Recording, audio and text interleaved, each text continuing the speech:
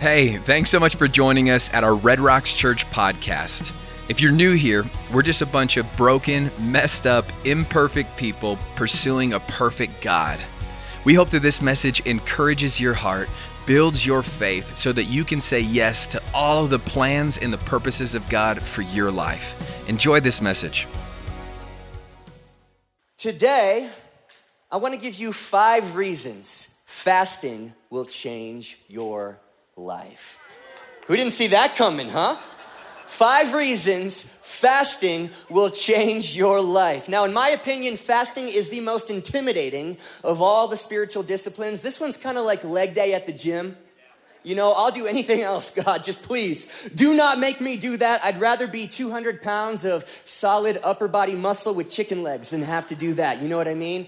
It's so intimidating. I was trying to think why. I think one of the reasons fasting intimidates us is because we wrongly assume when it comes to fasting, you gotta go big or go home. It's gotta be a 40-day water fast, or you might as well not do it. Day 1. Day 2, are you hungry? Well, here's a glass of ice cubes, enjoy, right? Day 3, feeling faint? Well, swallow a gust of wind and pray, because he is the bread of life, Jason.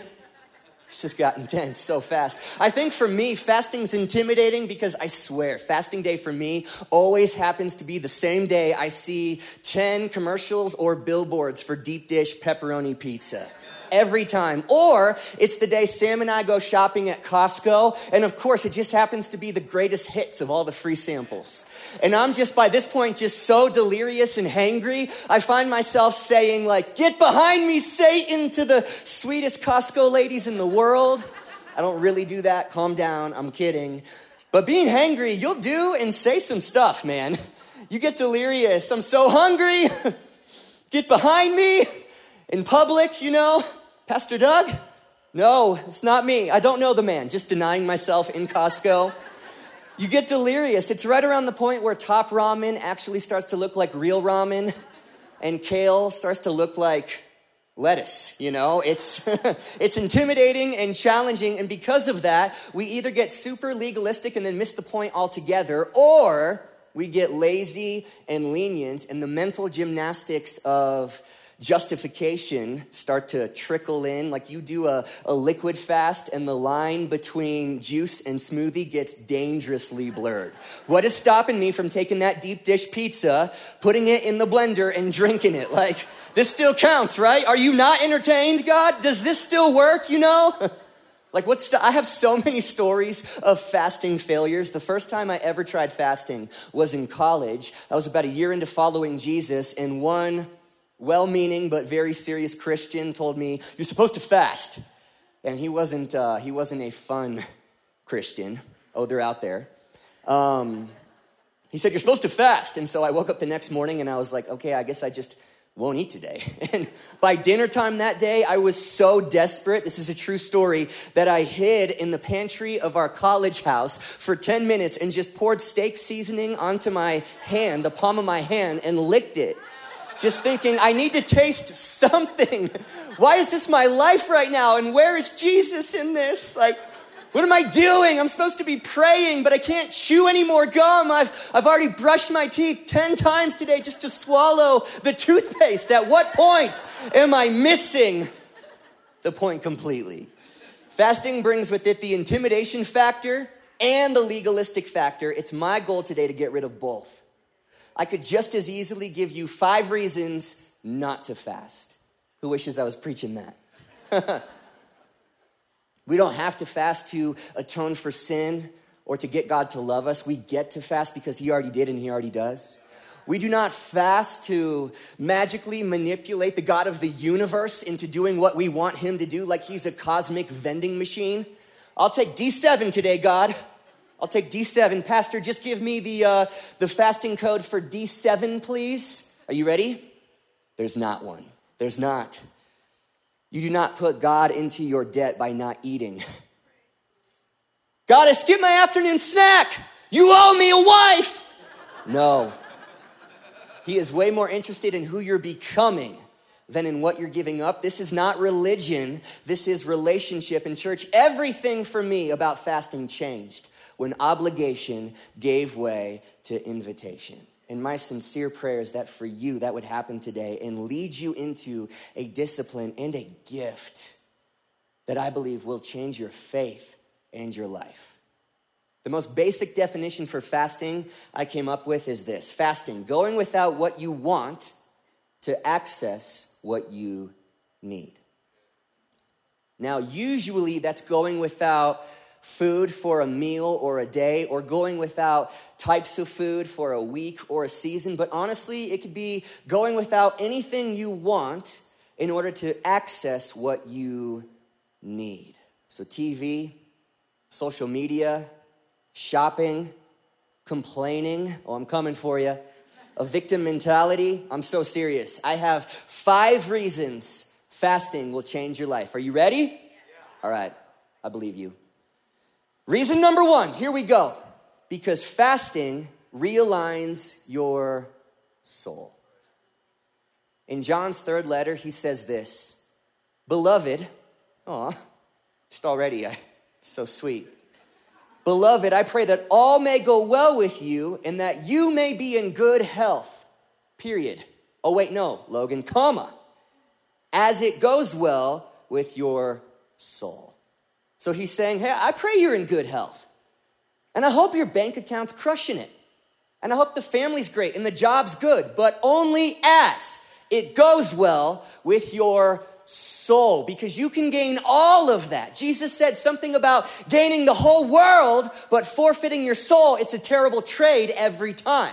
So I hope everything's going well with you, comma, as it goes well with your soul. This verse speaks to living with the proper alignment from the inside out.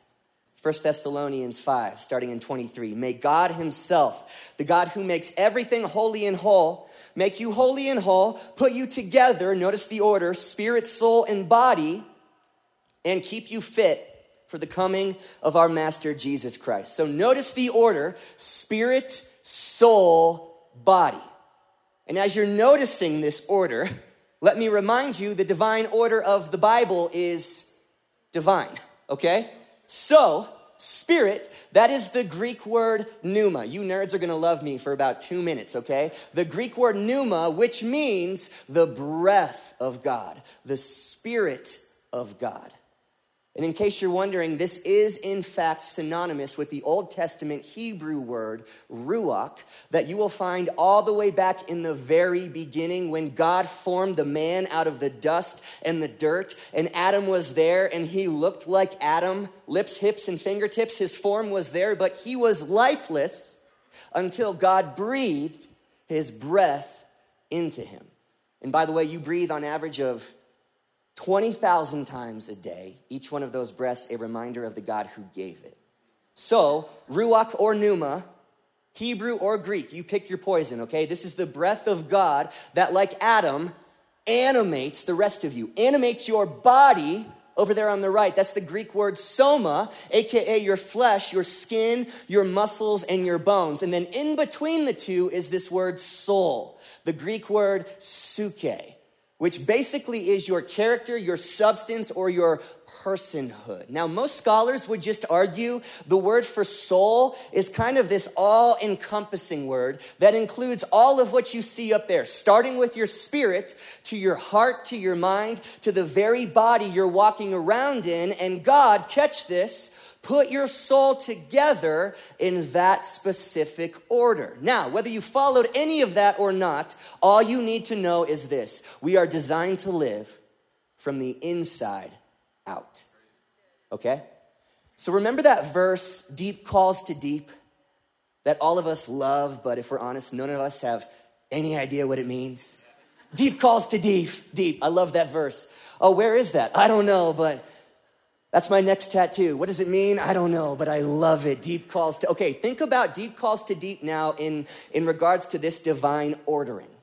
The deepest part of me, my spirit, calls out to the depths of God. Ephesians chapter 3, Paul's prayer for you is, oh, that you would come to know, not intellectually, not because you read a book, but come to know by experience how deep God's love is for you. Like an ocean, deep calls out to deep, and vice versa. By the way, this is how you know there's more out there. Even if you're not into this whole Jesus thing, we find ourselves having moments maybe in front of an ocean or camping beneath the stars or in a heart-to-heart late at night where we say stuff like, I just know there has to be more going on. Do you ever wonder why you know that's true? The Spirit of God in you knows and senses its true home is with the God who made you and gave it to you. This is why, by the way, you feel so good when you engage in worship in here. It's not lights and screens and sounds or a performance or a concert. Those are simply creative means to the something more. Your soul, suke, your substance is experiencing God because you are living and breathing and worshiping from the inside out and from your depths. Your spirit is coming alive and going, woo! Like I feel like I'm home right now.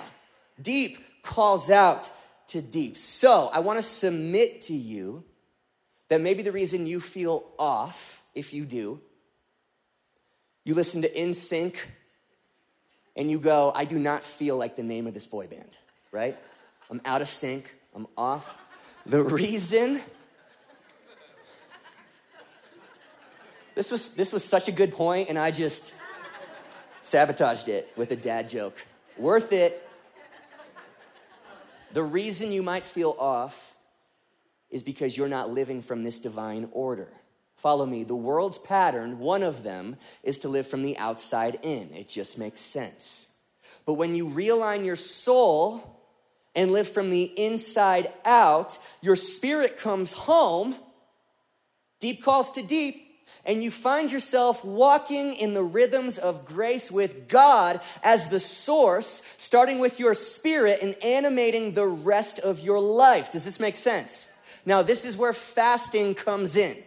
Fasting is the realignment of your spirit and body. By denying your flesh something it wants, you awaken and strengthen your spirit to be the leading agent of your soul.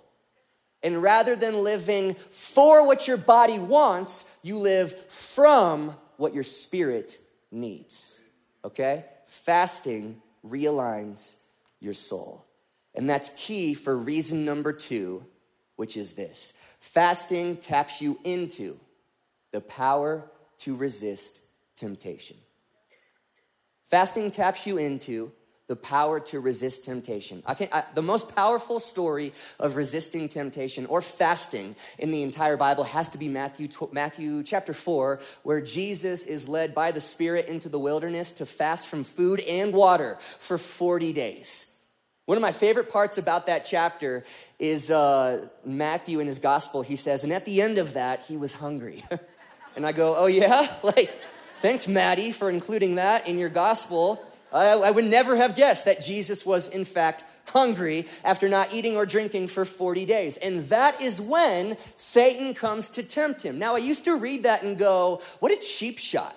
What a low blow that Satan would come in when Jesus is at his weakest. However, the opposite is actually true.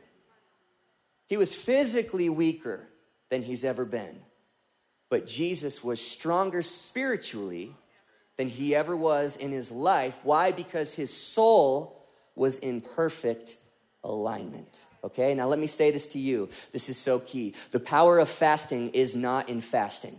And the danger of a topic like this is that you walk out of here with a principle, but you miss a person. Christianity is not a collection of principles. Church is not a self-help seminar. This is not a concert with a TED Talk. Can I just say to you, there are so many better teachers and venues out there for that. This is a church dedicated to telling the story of Jesus. Fasting is not the power. Fasting is a fast track to the person who walked out of his grave and then claimed all power and authority in the entire universe now belongs to me.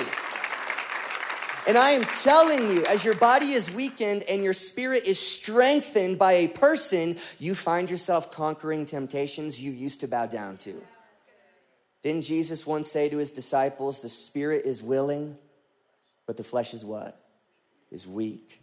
Here's that same verse in the Message. I love this. Stay alert and be in prayer so you don't wander into temptation without even knowing that you're in danger. There's a part of you, your spirit, that is eager and ready and willing for anything in God, but there's another part of you, your flesh, that's as lazy as an old dog sleeping by the fire. My 3-year-old is so picky when it comes to food. And I don't know where he gets this because Wekenmans are eaters, okay? So I do breakfast with Will every morning, and I'm this guy's personal chef, man. And here's what used to happen. I'd make him cinnamon toast. I make a mean cinnamon toast. And then he'd say, Dad, I don't want cinnamon toast, I want Cheerios. Now what I used to do is I'd eat the toast, because I don't care. Then I'd make him Cheerios. But then what he'd do is he'd say, Dad, I'm not eating this unless you sprinkle Lucky Charms over the Cheerios. That he does get from me. And I used to just say, fine, buddy, whatever's gonna make my morning easiest, right? I don't care. But I don't do that anymore. And do you wanna know why? It's because my 3-year-old is not in charge of breakfast. I'm in charge of breakfast. Too many of us let our flesh call the shots like a toddler with a temper. Give me some sugar or I'll scream, right? I want what I want. If I want it, I want it. I don't care if it's bad for me. If I want it, then I want it. I want to stay up late, right? I want pornography. I want a one-night stand. I want to spend money I don't have. I want another bottle of pills, right? I want God made in my image. I don't want that to be wrong. I want to be lazy. I want to sleep in. I don't want to exercise. I don't want to work out. I don't care if it's bad for me. Your flesh does not have the ability to do something called delayed gratification. Does not have, like a lazy dog sleeping by the fire. The flesh is weak. Now follow me. Fasting dethrones king flesh. Does that make sense? Fasting dethrones king flesh. You deny your flesh and your spirit strengthens and steps up and says, I'm the captain now. I am now in charge. And just like Jesus being tempted in the wilderness, you start tapping into this power from a person, from God, animating your spirit from the inside out, and you find yourself way more often saying yes to the stuff you should say yes to and saying no to the things you should say no to. Fasting taps you into the power to resist temptation and conquer the mountains that you could not before. Not from legalism to make God love you more, but from a deep desire already in you to live a life worthy of the gospel that you've already freely received. Amen? So if you feel like you lack control over yourself, you know you're the hardest person for you to lead, right? Can I tell you that's what fasting is here for? Not for God, for you. The same power, Christian, that conquered the grave lives in you. And though your flesh might be weak, I'm telling you, your spirit is willing and eager and ready for anything in God. And this God has plans for you. Oh, he has a calling on your life. Like Hebrews 12 would say, God has marked out a race for you to run. He has. And our friend Levi Lusko once said this: the key to going fast in that race, the key to going fast is fasting, which paradoxically involves slowing. But ask any professional race car driver if you know one, and they'll tell you the key to going fast is knowing how to use the brakes. Fasting is braking. By braking going into a turn, it readies and prepares you to accelerate coming out of that turn. When God is getting ready to speed you up, it will always first feel like he is slowing you down. Do not be fooled. Jesus started his calling, his ministry, right after his season of fasting, which leads me to tell you this. If you're feeling something while I'm saying something, and you're sensing that God might be leading you into a season of fasting or more intentionality in your pursuit and connection with him, it's probably because he's got something waiting for you on the other side of this turn, okay?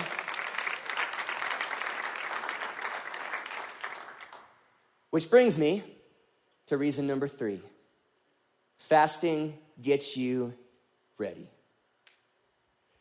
In Matthew 17, Jesus' disciples met a man whose son is demon-possessed so badly. Picture how horrible this is. His son, demon-possessed so badly, daily seizures. When he'd see fires, he'd throw himself into the fire. He'd pitch himself into rivers. I mean, you want to talk about the exact opposite of the kingdom of heaven. And as hard as they tried, the disciples couldn't cast it out. They couldn't do anything about it. But then Jesus shows up and he takes care of business like Jesus does. And then verse 19 says, later, the disciples came to Jesus in private and they asked him, why couldn't we drive it out? Why couldn't we drive it out? Why can't I get past this? Why does it seem like breakthrough is just out of reach, right? Why can't I? You fill in the blank. And Jesus responded by saying this. He said, some things only happen by prayer and fasting. Fasting gets you ready because fasting gives you spiritual authority. It's when you have the food and you have the money and you have the means, and absolutely you could, yet your soul says, nope. You know how empowering that is for your spirit? How much spiritual authority that generates in your soul? What is spiritual authority? Simply put, spiritual authority is the ability to bring the kingdom of heaven to places and spaces where it currently is not. So Jesus brought the kingdom into that little boy's body and the demon fled. Did it argue with him? No. And before you say, well, that was Jesus, let me say to you, Jesus said that through him we would do greater things than him. Does anybody believe that verse, by the way? Okay, good. That's one of those we just fly by. So in 2011, my best friend Ethan and I run the Austin location with him now. We were youth pastors in Laguna Beach. And that was the season we started fasting every single Wednesday. We fasted. And it was so hard, man. It was so challenging. But you want to know what I realized? I realized this. I can do spiritually challenging stuff. And so can you.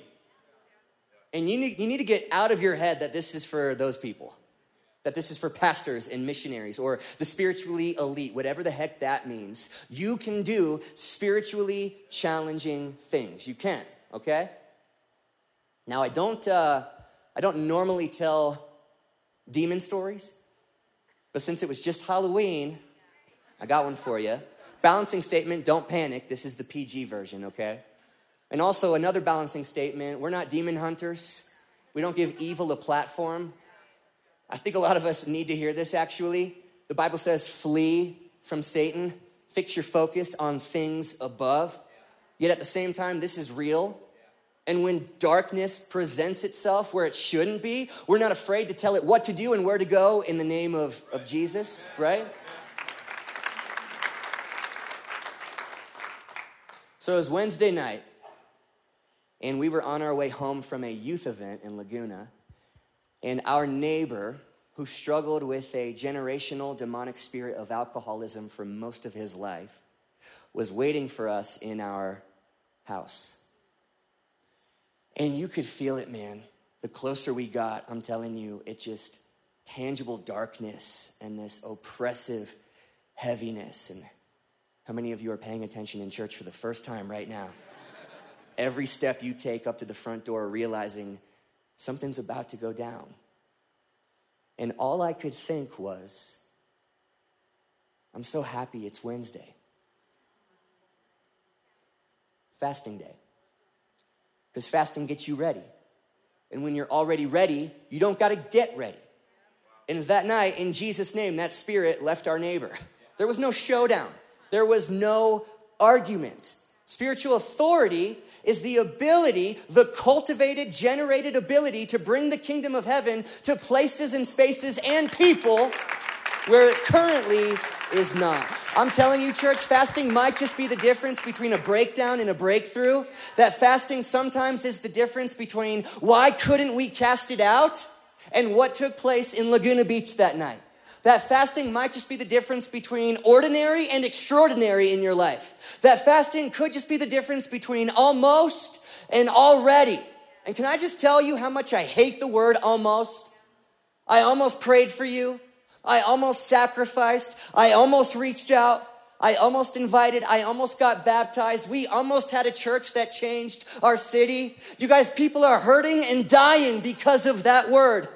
Aren't you glad Jesus didn't almost die for us? I don't want to be part of an almost church.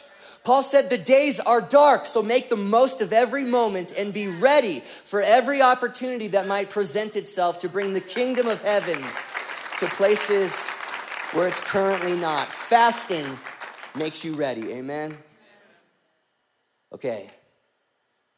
Woo, this altitude is getting me, guys. Number 4, fasting gives you real rest. Jesus said some good stuff. He did, but I think some of his best stuff is Matthew 11. Here it is in the Message. Eugene Peterson's translation. He says, "Are you tired, worn out, burned out on religion? Come to me, get away with me, and you'll recover your life. And I'll show you how to take a real rest." So if Jesus is offering real rest, then that means there must be such thing as fake rest. When you go on a vacation, you come back and you're more tired than before you left. Has this ever happened to you? Happened to me last week. You get home from vacation, just, your friends are like, "How was vacation?" "What?" "Your rest, how was it?" "Oh God, it was exhausting." I'll show you how to take a real rest, because you can leave the restlessness. It's another thing to get the restlessness to leave you. Hey, did you know God required Israel to Sabbath one day a week? By the way, this invitation is still on the table. You know what Sabbathing is? It's fasting. Fasting from being a human doing to remind yourself that you're a human being and not God. And as cheesy as that sounds, it is so almost nearly impossible for us, which speaks to me how probably important and life-changing it would be if we said yes to Jesus' invitation to fast from doing and producing by resting once a week. You know why that would change your life? Because when you rest, you remember God does not. So follow me. A restless soul, hey, hello. A restless soul believes, regardless of what I say or sing, the way I live, I show that what I really believe is I am the determiner of my destiny. And if I'm gonna get there, it's gonna be because I got myself there. So I can't stop, and I can't slow down, and I can't fall behind. And that's why resting is actually a brave act of trusting that God is sovereign and never sleeps nor slumbers. Because when you stop going, you find out firsthand the earth keeps spinning and God still works. And that, my friend, is where real rest is found. So here's my challenge, one of them. Fast from your phone for 2 hours a day while you're awake. If you already found that loophole, this is your challenge, okay? While you're awake, you touch it 2,600 times a day. At the end of your life, you will have logged 9 years staring at that screen. We are now available to everyone and present with almost no one, including God, being discipled by a Silicon Valley algorithm more than Jesus. I'm doing my absolute best. I'm getting better at it to put my phone away from the moment I get home from work until after my kids go to bed.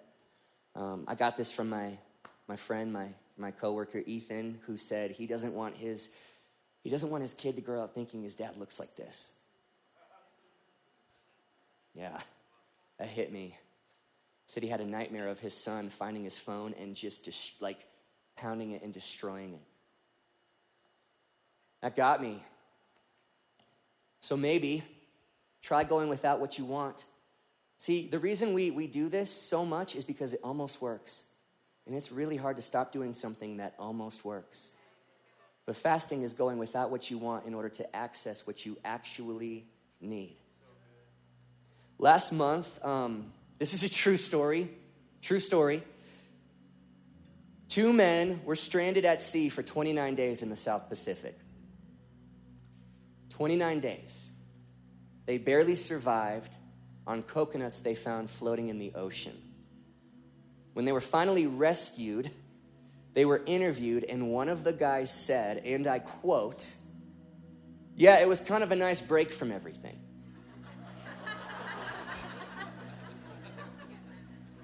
I'm so serious. That so speaks to the condition of our world, does it not? Being lost at sea was a nice break. Yeah. Said from constant COVID updates and this never-ending, unceasing influx of news and opinions and information. By the way, this is where that trust kicks back in. This is where trust is actually brave, and this is where it kicks back in, because I think you should be informed about everything happening. I think as followers of Jesus, we're called to be informed. So hear my heart. I'm not trying to swing the pendulum clear to the other side and overcorrect, but make no mistake, I am trying to correct, okay? I don't think you need to know absolutely every last bit of opinions and information that's out there in the world. I think the biggest reason we listen to it and we have a constant influx and we let it in is way less so we can do something about it, and way more because it gives us a shock factor dopamine hit. Like we're kids in an information candy store. Just because it's everywhere doesn't mean you need all of it, okay? You want to know why? Because God knows everything that's happening. And God can actually do something about it and store it and hold all of that. And you were never designed or asked to do that. Like, I wonder if your soul is restless because it's aware of every reason around the globe that it should be. This is so profound. Are you ready? I wonder if you'd worry less if you had less to worry about. Jesus is saying, "Oh, come away with me. Let me be God. I'm good at it." Take a real rest, amen? Sabbathing, putting your phone away. If that reason speaks to you, by the way, I recommend a book called The Ruthless Elimination of Hurry by John Mark Comer. Go track that down. Okay, final reason number 5, because fasting eventually leads to joy. I heard Tyler Staton, lead pastor of Bridgetown Church, say this: fasting starts in renunciation, but eventually it finishes in joy. And real joy, by the way, needs no help. And so when I take away the medication called carbs, or shopping to cure my boredom, or a bit of alcohol, a few drinks to relieve the pressures of life, or TV on in the background to fill the silence, and by the way, all good things, or at least neutral things. But when I take them away, I tap into the better thing. Song of Songs 1-2, "For your love, God, is more delightful than wine." So let's talk wine. I know we're so edgy at Red Rocks. Let's talk wine.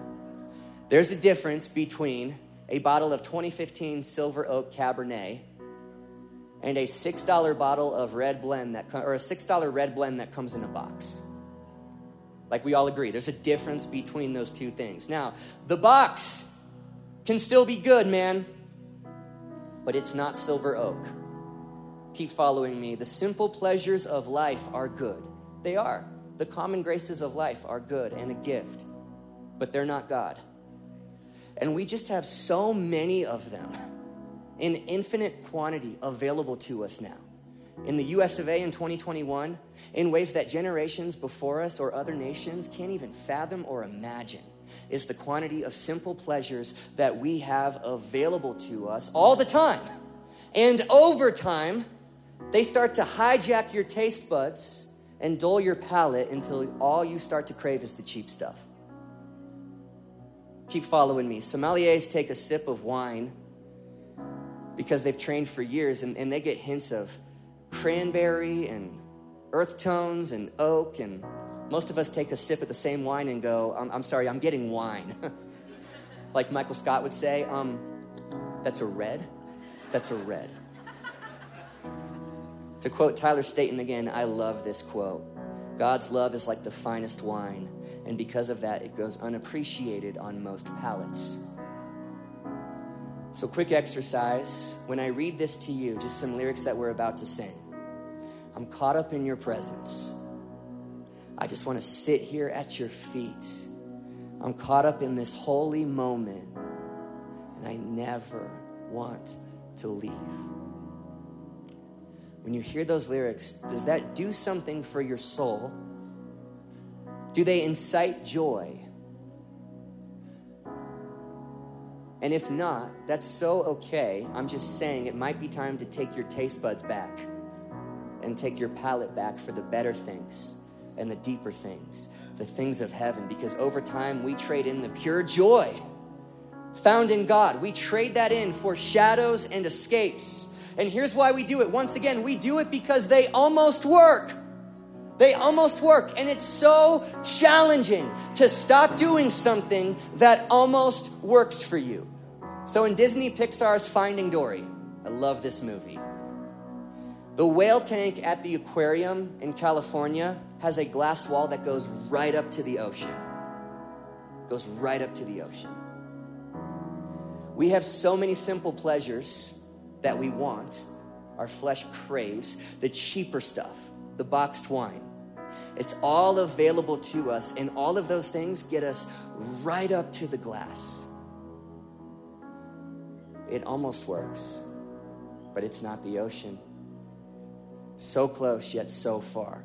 So here's where fasting comes in. When you deny yourself the simple pleasures that almost work, whether it's lunch for a day or TV for a week or shopping for a month, you begin to move beyond the glass for the first time ever and tap into the real thing, which, church, is why fasting is less about starving the flesh and more about your soul and spirit feasting on the deeper things of heaven, namely joy, that it always eventually leads to. Amen?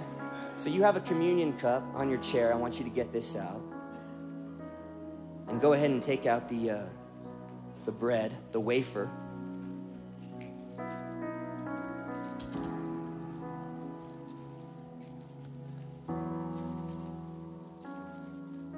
I want to invite anybody to do this. Alicia Britt Cole said, fasting is about thinning our lives in order to thicken our communion with God. Our communion with God. So this is a meal, by the way, you'll never be able to afford, but that is yours for free.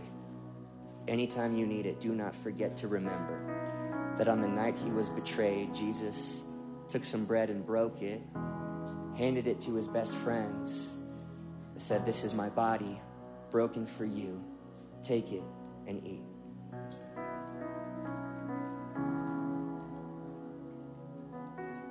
And Red Rocks, as you do, I want you to imagine the bread nourishing not your body, but your spirit from the inside out. Deep calls to deep. And then Jesus took some wine. He said, this is my blood that's about to trickle down a cross for 6 hours. By my stripes you are healed. Atonement is found in my blood, my perfect blood, that is now yours simply just by faith. This is called grace.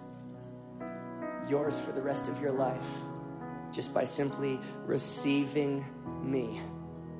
He said, take and drink.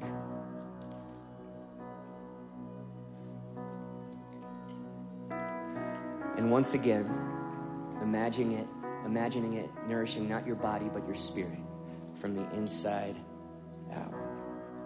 And just picture Jesus about to go into this.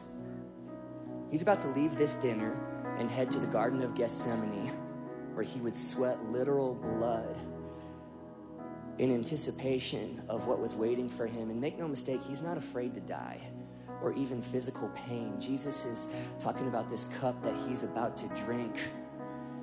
The wrath of God, due all sin, past, present, and future, for every soul that calls on the name of Jesus, is about to be poured out on him and satisfied in one moment. That sort of pressure.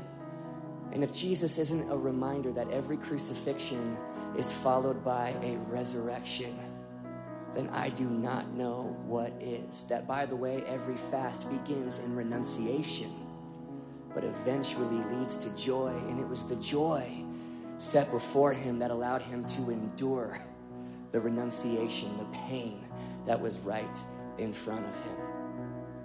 And he'd do it all again if it was just for you. Fasting takes us to the deeper things, the better things, thinning out our lives to thicken our communion with God. And for those reasons, the fact that it realigns your soul, the fact that it taps you into the power to resist temptation, the fact that it gets you ready, and when you're already ready, you don't got to get ready, the fact that it gives you a real rest and a real restart, the fact that it eventually leads to joy. For those reasons, I believe fasting will change your life. This is not a discipline that is for God. This is for you to use, to begin to move beyond the glass, beyond the space, with all the simple pleasures and common graces that are awesome, but that almost work, but not quite. You move beyond that into the real thing, the only eternal solution for this space the size of forever that is in your heart. And when you have that, then all the gifts and all the simple pleasures are house money, because I've got the one thing that I need. Amen? Red Rocks, will you stand, every location?